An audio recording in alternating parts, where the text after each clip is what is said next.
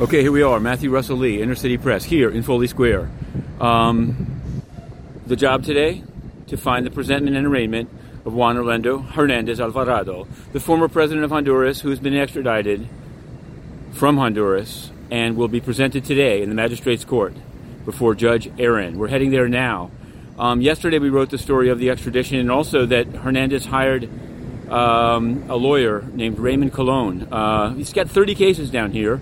Office on Pugsley Avenue in the Bronx. Interesting choice.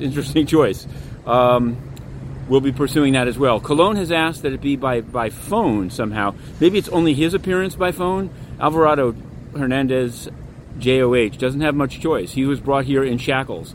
There's also upcoming, starting Monday, the trial of Alexei Saab for Hezbollah, and today jury selection in the case of U.S. Air versus Sabre. But before turning to the United Nations and its massive corruption on Honduras, Ukraine, and others, voy a hacerlo en español. Esta mañana, en la corte, Juan Orlando Hernández, que llegó ayer de Honduras por avión y ahora contrató un abogado que se llama Raymond Colon.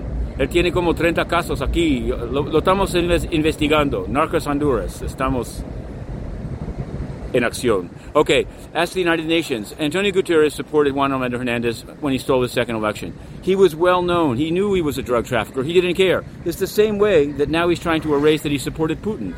Antonio Guterres needed Putin to have a second term, his own second term, also stolen. He knocked out all opponents, didn't circulate their paperwork. In any event, Inner City Press has asked repeatedly, what happened with the 4-person panel that Guterres sent down to smooth over Juan Orlando Hernandez's stolen second term? And you know what? They haven't answered at all. Their response was to have Inner City Press roughed up and banned from entering the UN. Now they don't even answer written questions. The people they have in didn't ask a single question there yesterday because it's just propaganda. But we will continue and pursue it until we re-enter the UN to ask these questions. For now, we're entering the court. Inner City Press, Narcos, Honduras.